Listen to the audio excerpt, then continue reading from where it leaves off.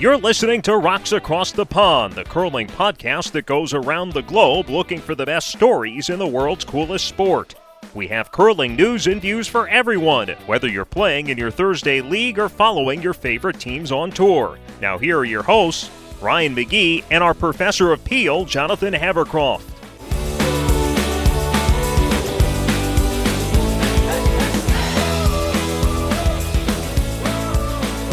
Hey everybody, welcome to Rocks Across the Pond. My name is Ryan McGee and I'm coming to you from Richmond, Virginia, and joining me, as always, in Southampton, England, is our Professor of Peel, Jonathan Havercroft. Jonathan, I have been up since 4:30 a.m. Why? I got up at 4:30 a.m. to watch the NRL Grand Final between my South Sydney Rabbitohs and Penrith this morning. Who won? Penrith did at the very end. It was heartbreaking and sad, and I don't really want to relive it. So South Sydney come in second this year in the NRL. It was sad. I'm sorry. Yep. It is what it is, man. Yeah. How are things in England? It's rainy. That's all I got. Do you want to talk about some curling? Yeah, I would love to talk about some curling. There's a lot of stuff going on, especially here in the U.S. in terms of news associated with new clubs and clubs opening up. So I know where you want to start. Do you want to do the honors? Do you want to talk about the video, you mean? Yeah. This week in viral curling. Yeah. So USA Curling did a thing with the Late Late Show, right? With James Corden. Mm-hmm. Who I think actually has also done a Come Try Curling thing on a British TV show. There's like a show of I can't remember the name of it is, on Sky Sport. So James Corden was a ringer. I can't remember if he was with the group. Like he was at some point in time he was on this show. And it's basically the premise is like British comedians and like kind of when James Corden was kind of a B-list celebrity, kind of the B-lister celebrities go and try a different sport every week. And they did that maybe 5-6 years ago at Fenton's rink. I'm pretty sure he was already in the U.S. 5 or 6 years ago. He still does like stuff here because he's like, okay. He's probably not fair to describe him as a British B-list celebrity. He did like a pretty big TV show here called Gavin and Stacey about more than a decade ago now. But that was kind of his big breakout here before he took off in the U.S. But anyway, what do you think of the video? This is where my head went as a marketing person. And you can look up what Bill Hicks had to say about marketing people and apply it to me. But the first thing I thought was, wow, this is really great brand synergy with Columbia Sportswear. So there's a bit of product placement. Just a little bit. Just a bit, yeah. And then James Corden took his staff out to the Southern California Curling Center, and it was like a 10-minute segment on a fairly big late. Obviously, the Late Show comes on very early a.m. But pretty big to have 10 minutes worth of curling on one of those late night talk shows, huh? Yeah, I think it was pretty good. The lineup, you could tell Team USA gave no cares, shall we say. So, I will say it was awesome to see our friend Oyuna Aranchimeg out playing on Team USA against Team Late Show. That was pretty cool to see. Yeah. She had a couple of really good shots there in that end that they played. Yeah, so it was great to see Oyuna. So basically the premise was John Schuster would coach the Late Show team, which is basically staff writers from the Late Show plus James Corden. And then Team USA, I guess basically the idea was they had one player from each discipline, I guess. So the thinking. Because the Hamiltons, and then they had Tabitha Peterson, and then they had Chris Plies, and they had Oyuna. So, and they all it was, they basically played an end. We won't spoil it for you, but yeah, I liked it. What do you think?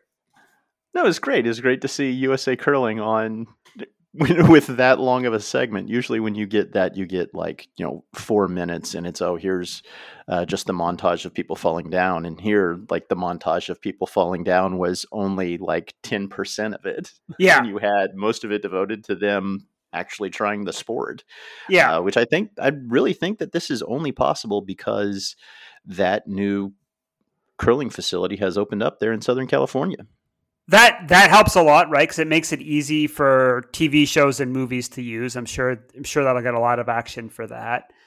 I mean, there's going to be a lot more of this, right? Like every Olympics, USA Curling's got a long history of doing this well in terms of kind of capitalizing on viral marketing and partnering with advertisers and figuring out ways to get kind of more curling related coverage in the US. I like the fact they didn't waste time explaining what curling was.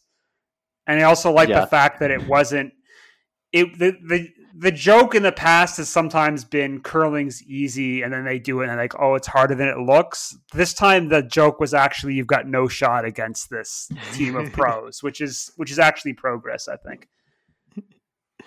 Yeah, it was fun to see, and hopefully we'll see a lot more of that, and hopefully a lot more brand synergy, because hopefully the USA Curling can continue to bring in partners like Columbia that can help fund the program even more so than has been in the past, and hopefully some of that money can trickle down to the grassroots. Hopefully we're not talking Reagan trickle down economics here of it getting down to the grassroots, but hopefully some of this money gets down to growing the number of curlers in the U.S. Yeah, Ryan, I got a marketing question for you. Okay, why don't we have any brand synergy? Because every time that I talk good about a brand on this podcast, you immediately just dump all over them. Like, that's why. Isn't my value as an endorser worth so much more now? Because I'm like shown as being very finicky. And so if I endorse something, it means something, or I've been paid a lot of money. No, that's not how this works. All right. That's not how any of this works. So marketing, you can't be honest in marketing. Why on earth would you do that? All right. That's the dumbest thing I've ever heard, Jonathan. Oh. And hopefully, some other very fun cities look to be getting dedicated curling facilities here in the U.S. as well. Congratulations to our friends at San Francisco Bay Area Curling Club.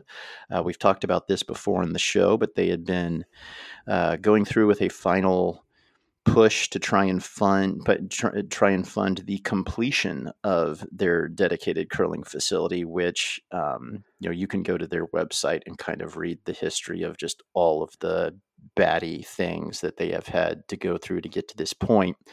But it looks like they have met their fundraising goal, and they have voted to go ahead with finishing the facility with the funds that they were able to raise. So hopefully that gets completed.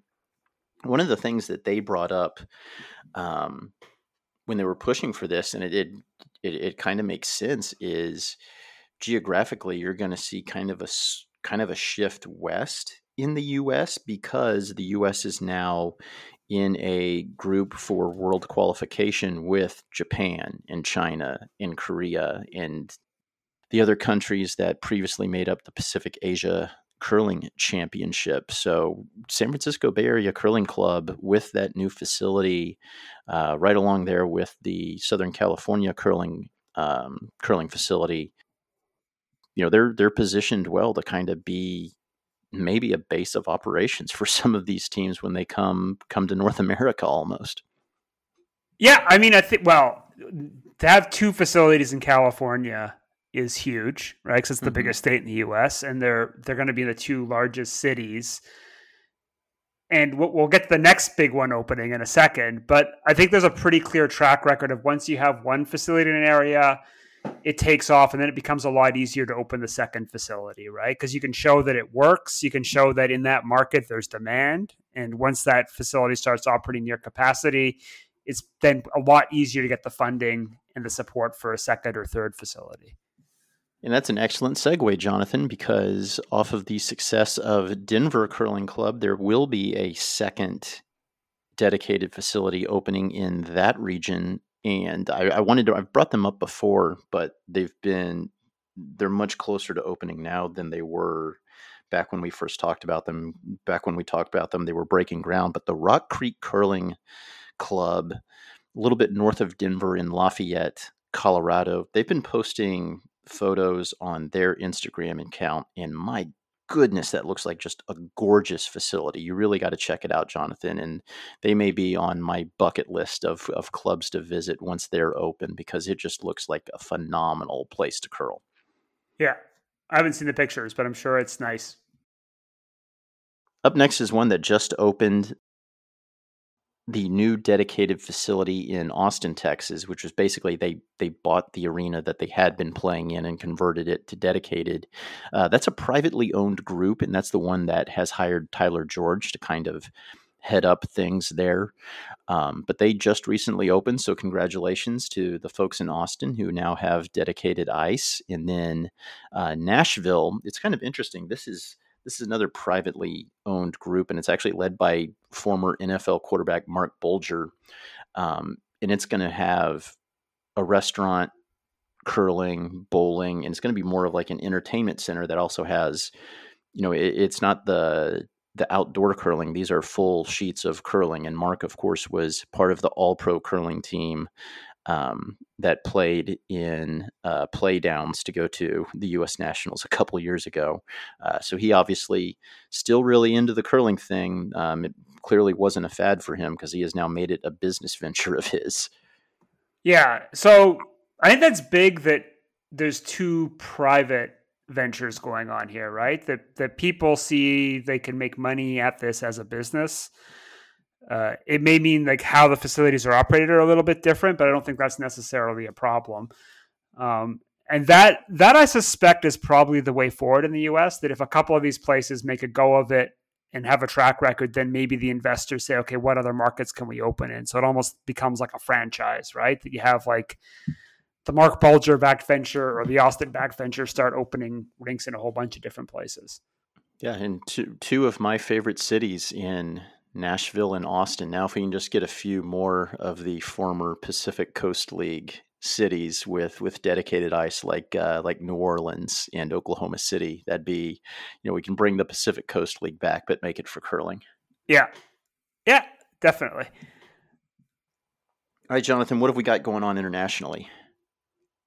Lots of stuff. I guess the biggest thing from, like, the Olympics is driving everything this cycle, is we've got the pre-Olympic qualification event. Yeah, I'm excited for this, because this is a lot of countries that we've featured on our show, hoping to keep their Olympic dreams alive. And I think this is the first time there's ever been a pre-OQE like this, where you do have a lot of emerging curling nations getting to play each other for the right to advance to the next event. And so I guess a couple of things are interesting about this. One, there are actually some countries here playing like for the first time ever. So the first thing they're doing is going into an Olympic qualification event.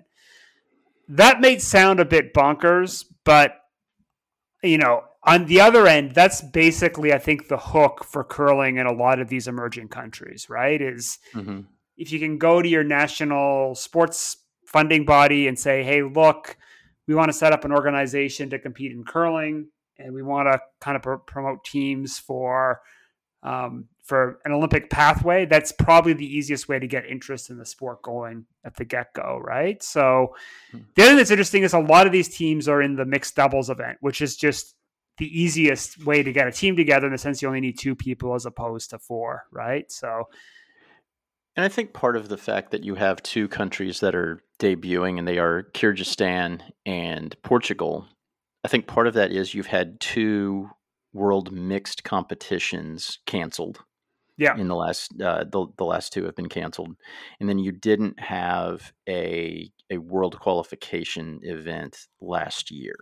Yeah. So I think those are the 2 things that have kind of, because I know for a fact that Portugal was looking at going to the mixed this year, and that would have been their debut. But now their debut is here at the pre-Olympic qualifier. Yes. Yeah. So I don't know if you want to read through all the teams, but I don't. All three fields. There's a lot of them. I mean, it's an interesting field. There's a couple of like countries that, so like in the men's field, right? I'd say Czech Republic and Finland are kind of let's put it this way, they have a longer curling history, and they just simply didn't qualify for a Worlds this cycle, and so that's why they're in this event. That probably means they're the favorites to get out of those pools, but there's some other teams in there that could certainly cause a bit of trouble. On the women's side, I think that one's wide open. Again, Norway's kind of probably the conventional curling power that didn't qualify for a Worlds this cycle. So you'd think perhaps Latvia's another one. Although I'd say they're still emergent. Like Norway's one of the original WCF teams, right? So Latvia's usually on the bubble to get to Worlds out of the Europeans. Yes, I would agree. And actually, I would say Turkey. Don't sleep on Turkey. Turkey's been, their skip is very good. She skipped their team, I think. Right, I'm not sure if they were in the tie break or if they got into the playoffs of the World Mix that I was at. But she's been kind of putting up good performances in juniors and women's lately.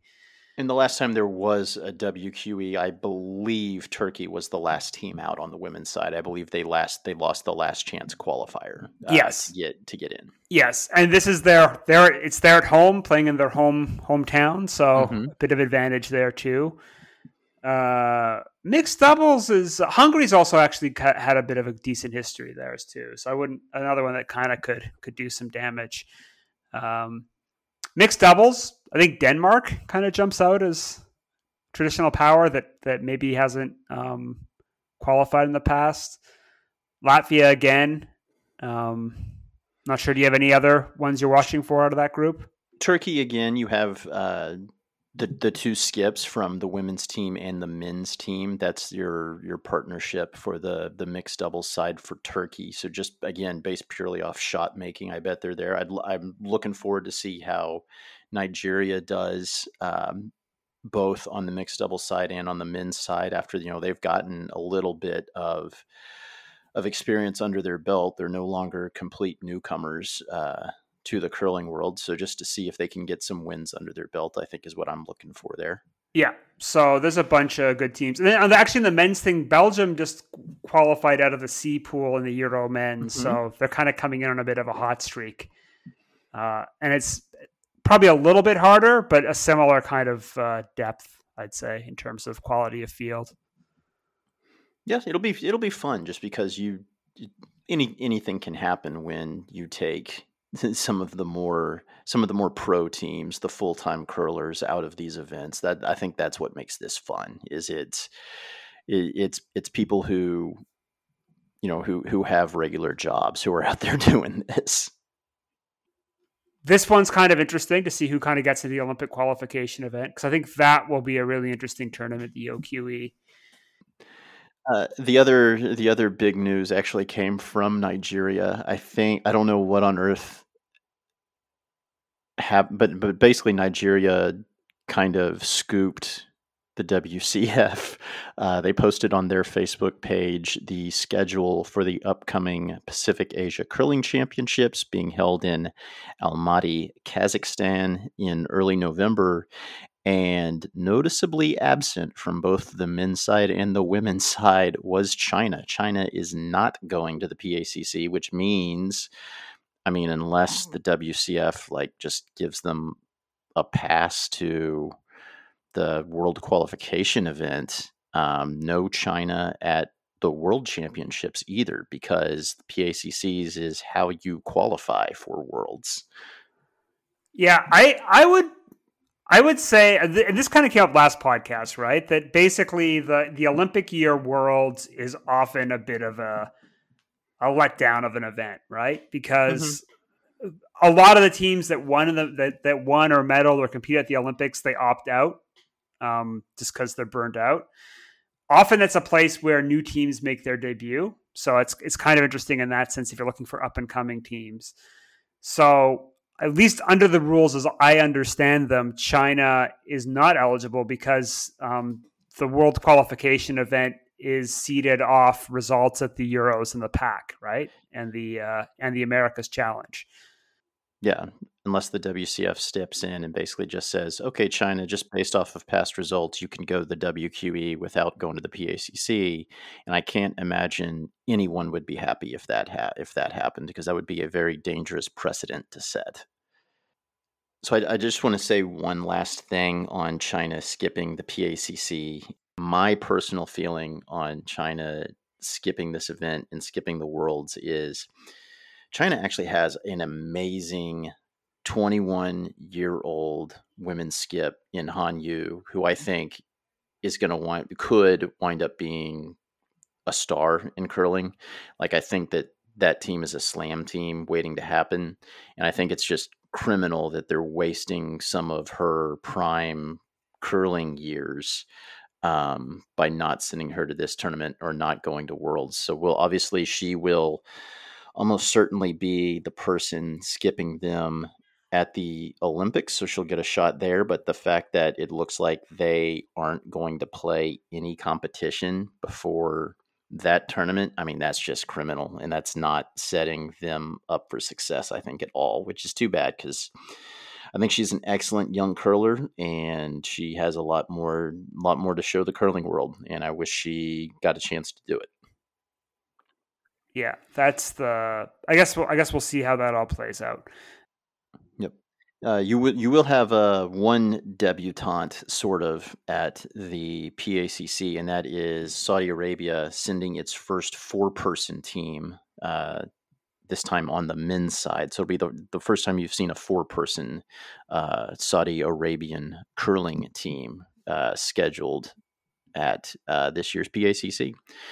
And what's interesting is on the women's side, gold and silver will advance to Worlds. On the men's side, just the gold medalists will automatically qualify for Worlds, and then two spots each for the WQE.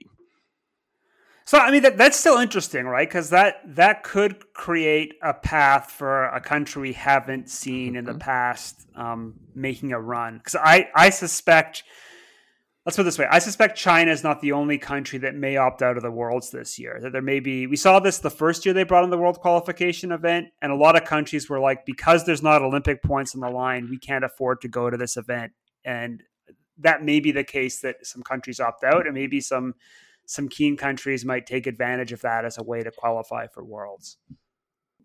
The Czech Republic women were probably the biggest name that opted out of that first world qualification event. And the reason for that was based off of what they had previously done. They already had a spot in the upcoming Olympic qualification event.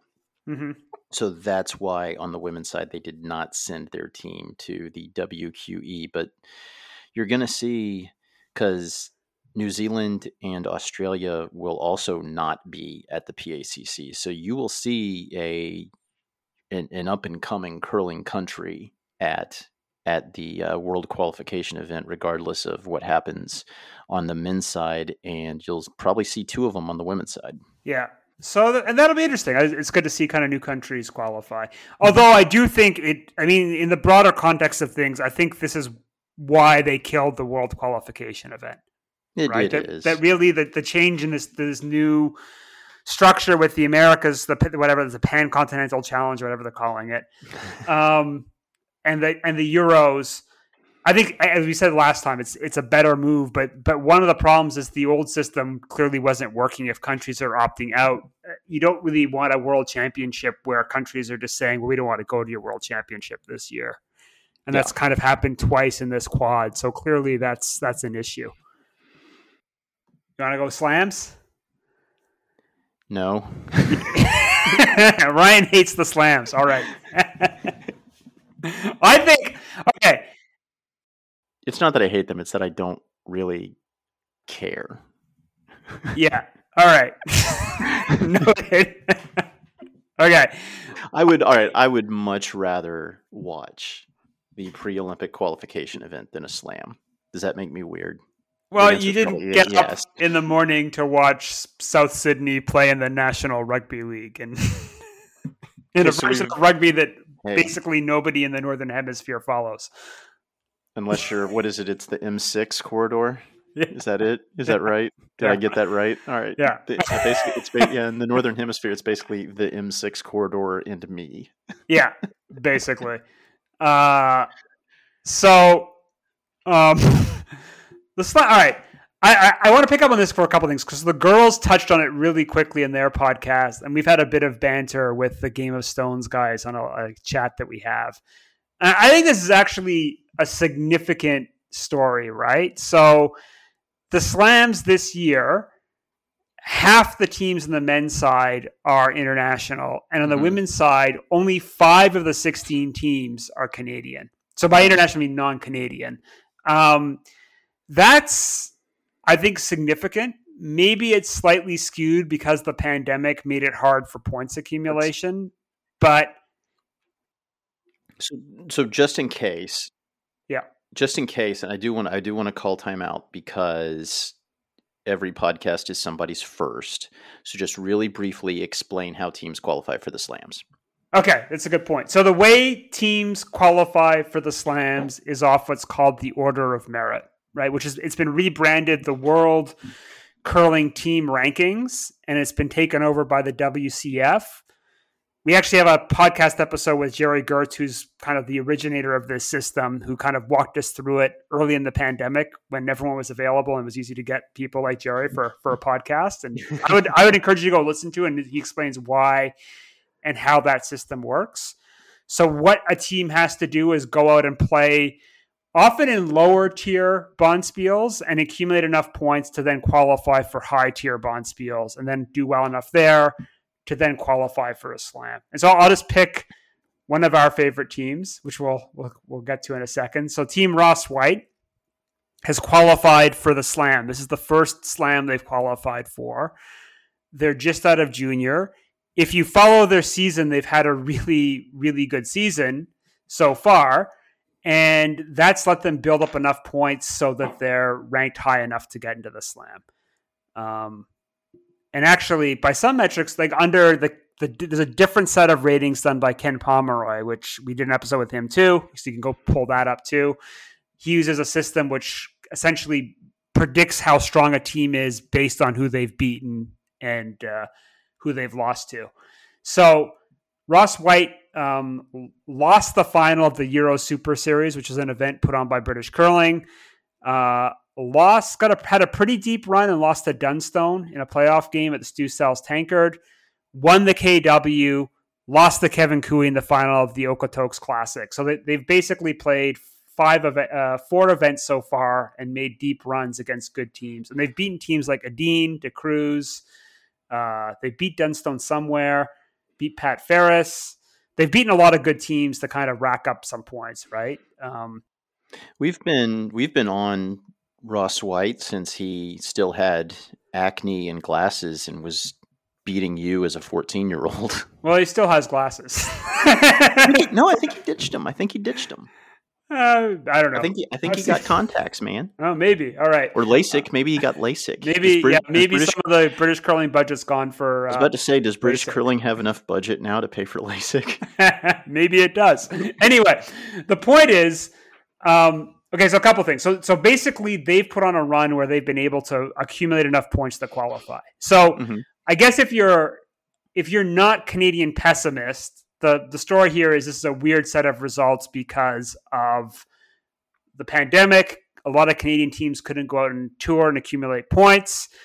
But if you're, as I am, perhaps a bit more A, international optimist, so non-Canadian optimist, and B, kind of concerned about the future of the Canadian game, I think this is a sign of where things are headed, where the Slams will probably be majority international for the foreseeable future. And part of the reason why is if you go through the men's and women's list, most of the teams that qualified are program teams. They're either the A or the B teams from national programs and like the big curling countries. So like Geneva, so like Switzerland, Sweden, Great Britain, Japan, Korea, right? All these kind of emerging powers, the USA, right? So, and none of the teams that qualified is a shocker, right? It's like from the USA, you've got Schuster and you've got Rich, right? Yep. I don't think did Schuster he's qualify? Not there. No. Maybe he just did not qualify, or maybe he just didn't enter. I don't know. But you have Ruonen in there.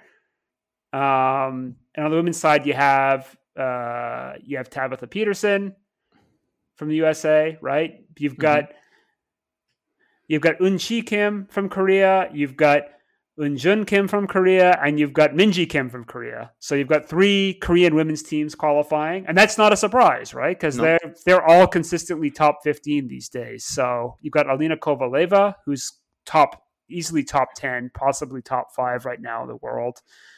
A lot of Japanese teams, so Yoshimura, Korana, Fujisawa, right? So I think it's a big deal. What do you think?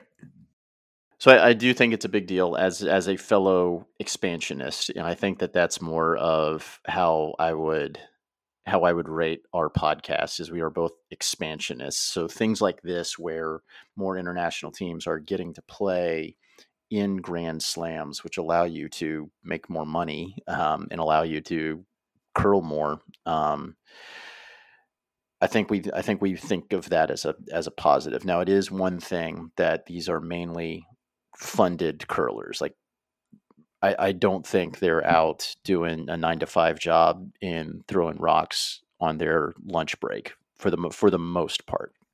Yeah. I think this is more because in Canada, the focus is on becoming the Canadian Olympic team more so than anything else, even more than their championships, the Briers and the Scotties Tournament of Hearts. And so what you've seen consolidation of talent.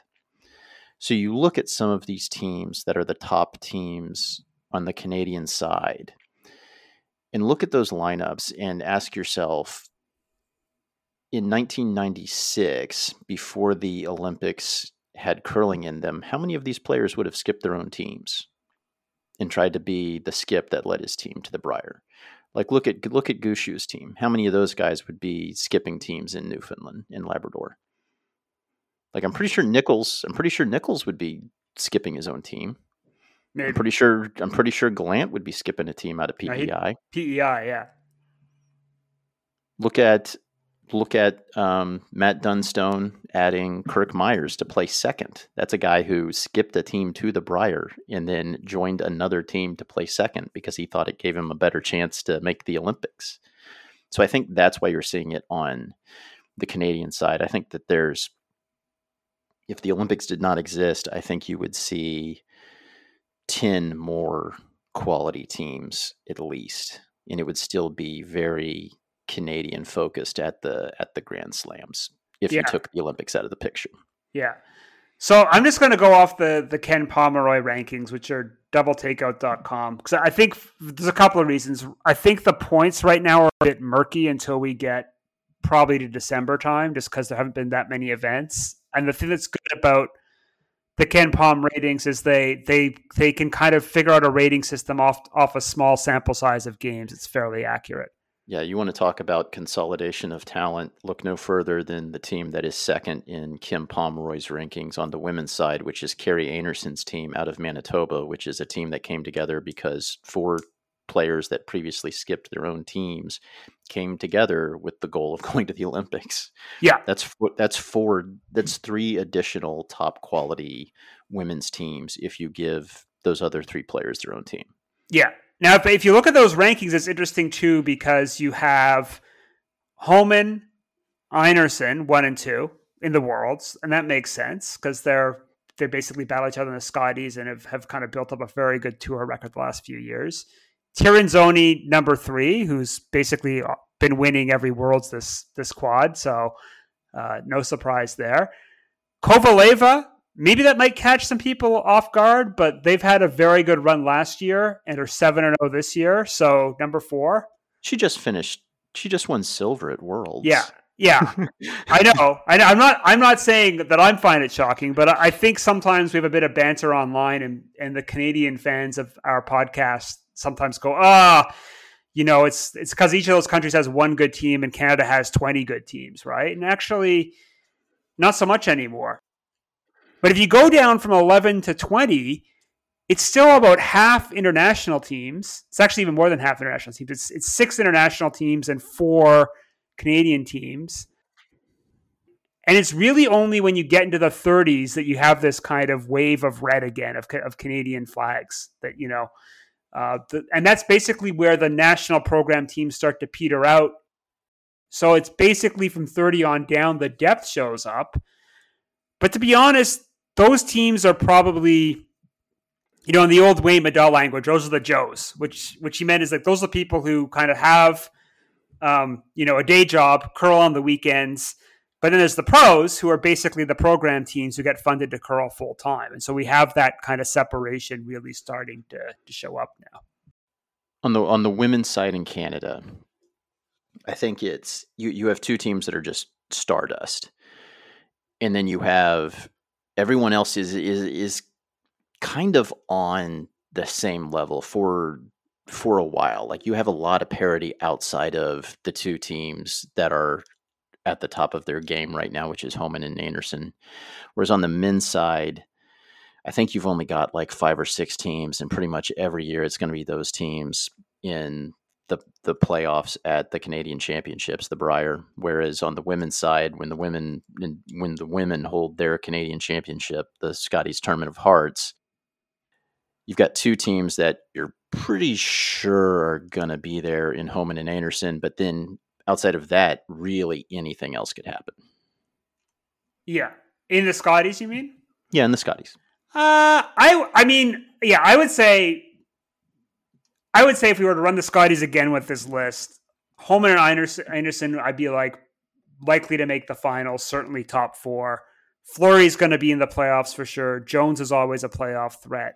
And then there's like a tier, say, from Laura Walker through Holly Duncan of teams that I think are maybe even further down, like Sherry Anderson at 40 or something, who is like they're always going to be a threat and a decent shot to qualify for the championship pool. But then they kind of run into those pro teams and it's like basically a buzzsaw come the weekend. Right. And that's the script we see every year. And I think it's not a knock on those teams, but there's a big gap between Homan and Anderson, who are basically able to do it full time and funded and everything else, versus teams that are very good talent-wise but have day jobs, right? Yeah. Right now, man, I think there's a huge gap between Homan and Anderson and everyone else. I would say if you woke me up the day after the trials and Fleury or Jones won, I'd be like, that's a bit surprising but not shocked. But if you told me that Kerry Galusha won, I'd be kind of stunned. Let's put it that way. So I think there's like a second tier and then a third tier, if that makes sense. What about the men's side? I think the men's side's striking too, because right now it goes Bruce Mouat, number 1 team in the world, and given both the bubble experience they had and then the start they've had to the season, that's not a surprise at all. Then it's basically the big 5 in Canada, which is Gushue, Jacobs, Cooey, Bottcher, Dunstone, right? And if you the safest bet in curling is saying the Canadian Olympic representative is going to come from those 5, right? Yeah, somebody asked, okay, give us some predictions for the Canadian pre-trials leading into, and then the Canadian trials. And like, I'm going to be very boring and go chalk. And, well, maybe not. I don't know if this is chalk, but I'm going to say Homan and Bottcher. All right. I think Cooey. I think I'll go Cooey. I just think that team, it's like they're all vets and they have this weird knack for just showing up at Olympic qualifiers, right? Johnny Moe, Kevin Cooey. Ben Hebert, right? They are just all like basically someone from that list has basically qualified for an Olympics all through the 2010s. So, until I see them destroyed, I'm not going to count them out. I think they're the most dangerous team there. Women's side, I don't know. What do you think? I don't know. I don't know why. I just think that I think at the end of the day, it'll be Homan. That's the safest pick out there, right? And I'll go a step further and I'll kind of think that that's your redemption story and they win gold in Beijing. Yeah. There's a friend of mine pointed out that all the way back to juniors, Homan has this interesting track record of going somewhere to an event the first time, struggling, figuring it out, coming back and just destroying the second time. Like first Canadian junior struggled, second time tore through, right? First time at the Scotties, struggled, second time tore through. Struggled at the Olympic trials the first time, tore through it and like back at whatever, right? So it's like she gets better every time out. And I still think her team is on the ascension. They're not like, I mean, they've been around so long now that we think they're old, but she's actually just entering prime curling age, right? That like Jen Jones only really started winning national level stuff in Canada in her early 30s, and Homan's already got three national titles and an Olympics to her name. Like you think about it with that new lineup, that Homan team is still kind of in that storming phase. Yeah, and I think they're looking to. I think that they'll peak in Beijing. Yeah, I think they'll be dangerous for sure. Again, like I said, I think if you're looking for like potential ups, I don't even think Tracy Floor is like a super dark horse, but I think they've had a pretty solid quad and are kind of peaking at the right time. So I think they might be like a playoff team that could do damage come playoff time, right? I don't know. I'll still say that you've got two teams that are Stardust and then a bunch of really, really good teams, but you have two teams that are in a stratosphere that's their own. We had a few Twitter questions, Ryan. We just spent way too much time talking about Grand Slams and elites, and we've gotten away from the truly important things in curling, like how Kyrgyzstan is going to do at the pre-Olympic qualifier. We got a couple of questions via Twitter when I asked for questions for this episode, and we just answered one of them, which came from Max M on Twitter. The other question we had was it was about curling event nomenclature. This came from Rockheads, which is the All Things Curling group on Facebook. They wanted to know why so many events are called a classic. And I think it's the same nomenclature as golf. Like you have events that are opens where everyone's welcome to enter an event. You have invitationals, which obviously just invites are sent out. You have events that call themselves the Canadian Open that are actually the Canadian Invitational, because that event is not open. It's actually strictly invitational.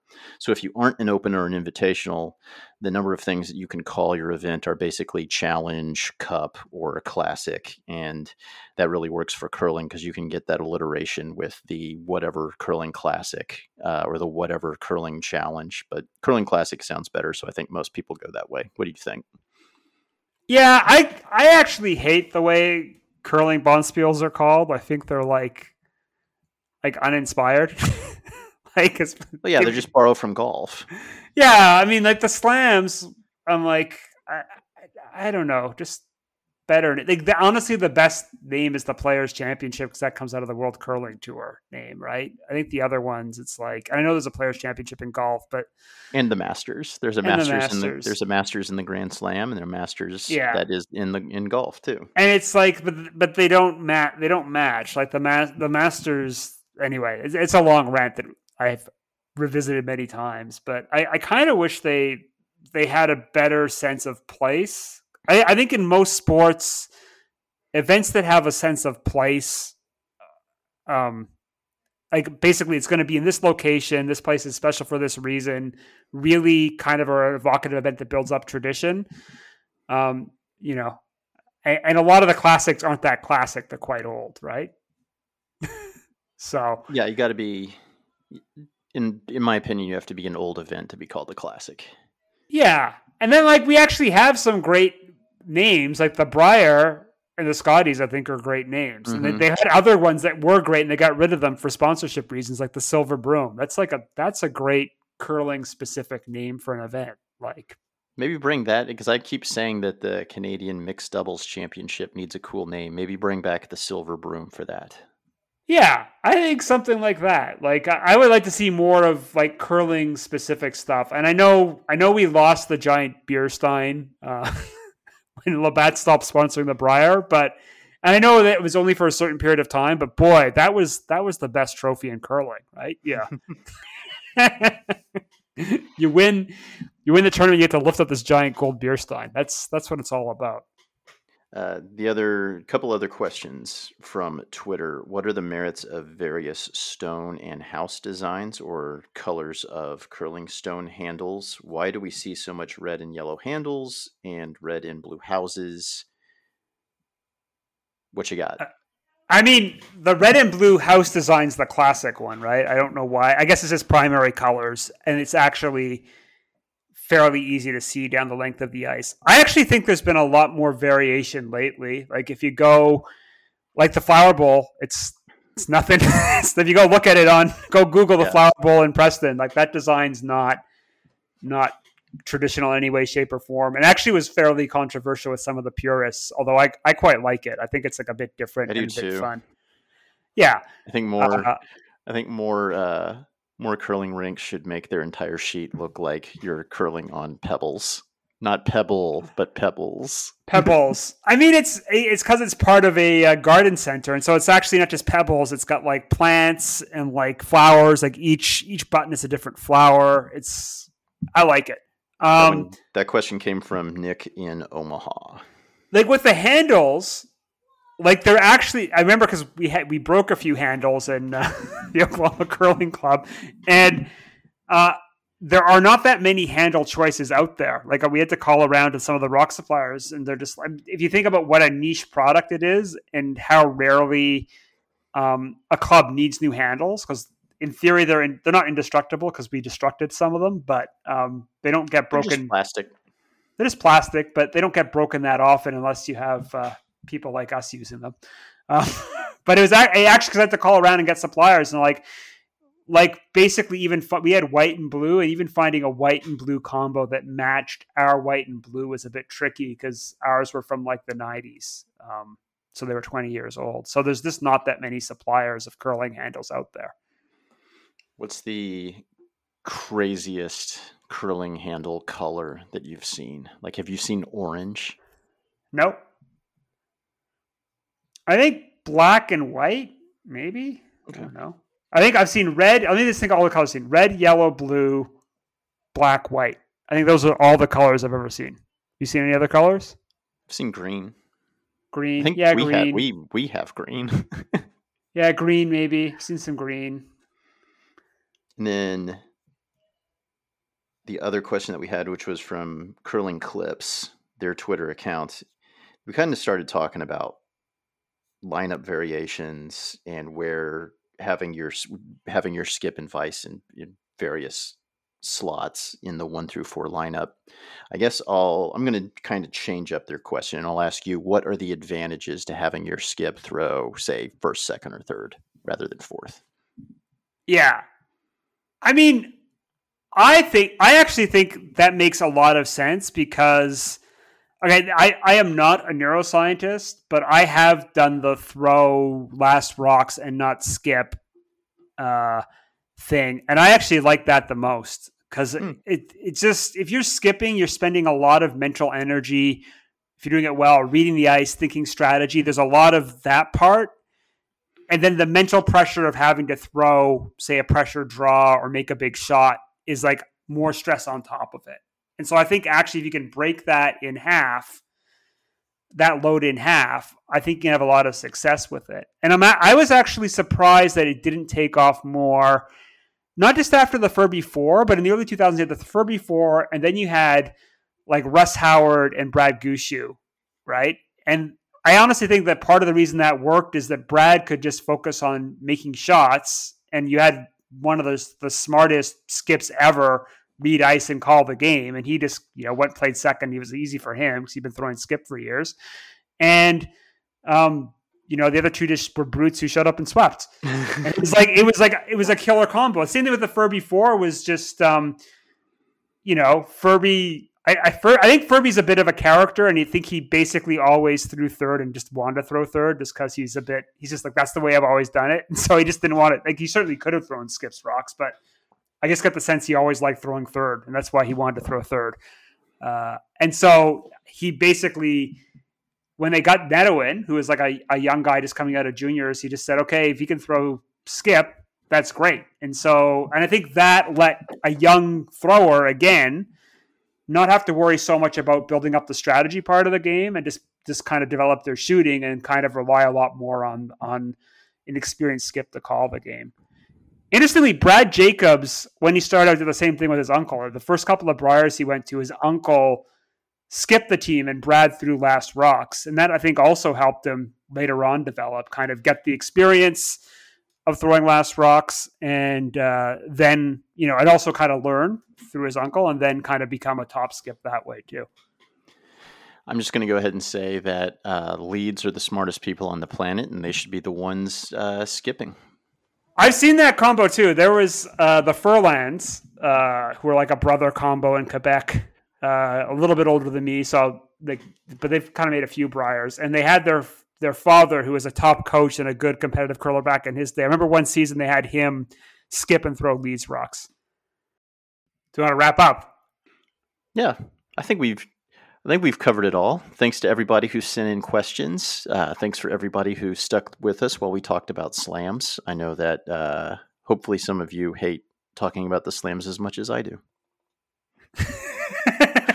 The other thing I don't like is I don't like talking about the elite teams because I genuinely like all of these people, and I don't want anyone to think like that I like certain teams and don't like others. The fact is, I like all of these people, and I want them all to do great, and I want them all to win Olympic gold medals, and that can't happen. So that's kind of why I would rather talk about growing the game in other places, is it's a chance to talk about, I don't know, things that are going to get more people playing this game rather than arguing over whether or not curler A is better than curler B. That's just always been more interesting to me. I mean, I don't mind it. I assume they don't care what we have to think. First of all, I'd be surprised if Kevin Cooey cared what we had to say. But mainly, I just don't want Cooey fans in my mentions telling me how horrible I am for picking Brendan Bottcher when it's just like, look, man, like I'm picking them to win a curling event. This isn't. It's not like. It's just like something that matters. So I think three things. One, I think we try not to be mean when we cover these things. Like basically, we try to say what we'd say to their face if they were there. I can't see anyone being offended by us favoring Bottcher or Cooey over each other. I think if you follow Botcher's Twitter, they basically acknowledge that too, right? I think some of our fans. By the way, great show, great interview on Game of Stones with the person who runs the Team Bottcher Twitter account. Please go listen to that. It is fantastic. Yeah. And again, as a marketing person, I loved it. Yeah. I think picks is always a mugs game, right? Because I don't think there's much insight into who's going to win. I think, and that's the case in any sport, right? The reason sports is interesting is because we don't know who's going to win, right?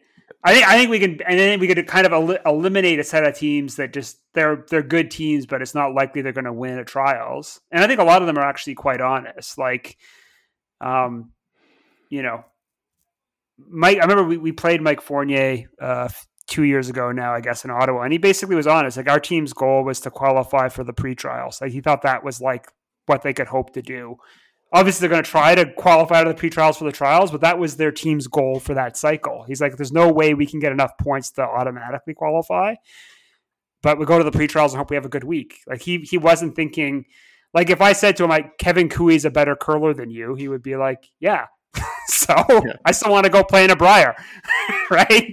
And so I think most curlers at the competitive end are pretty aware of where they are in the pecking order. And I'd say that's even all the way down to like competitive B or C teams, right? So I think actually the most delusional curlers I encounter are the ones at the club level, but that's another topic for another day.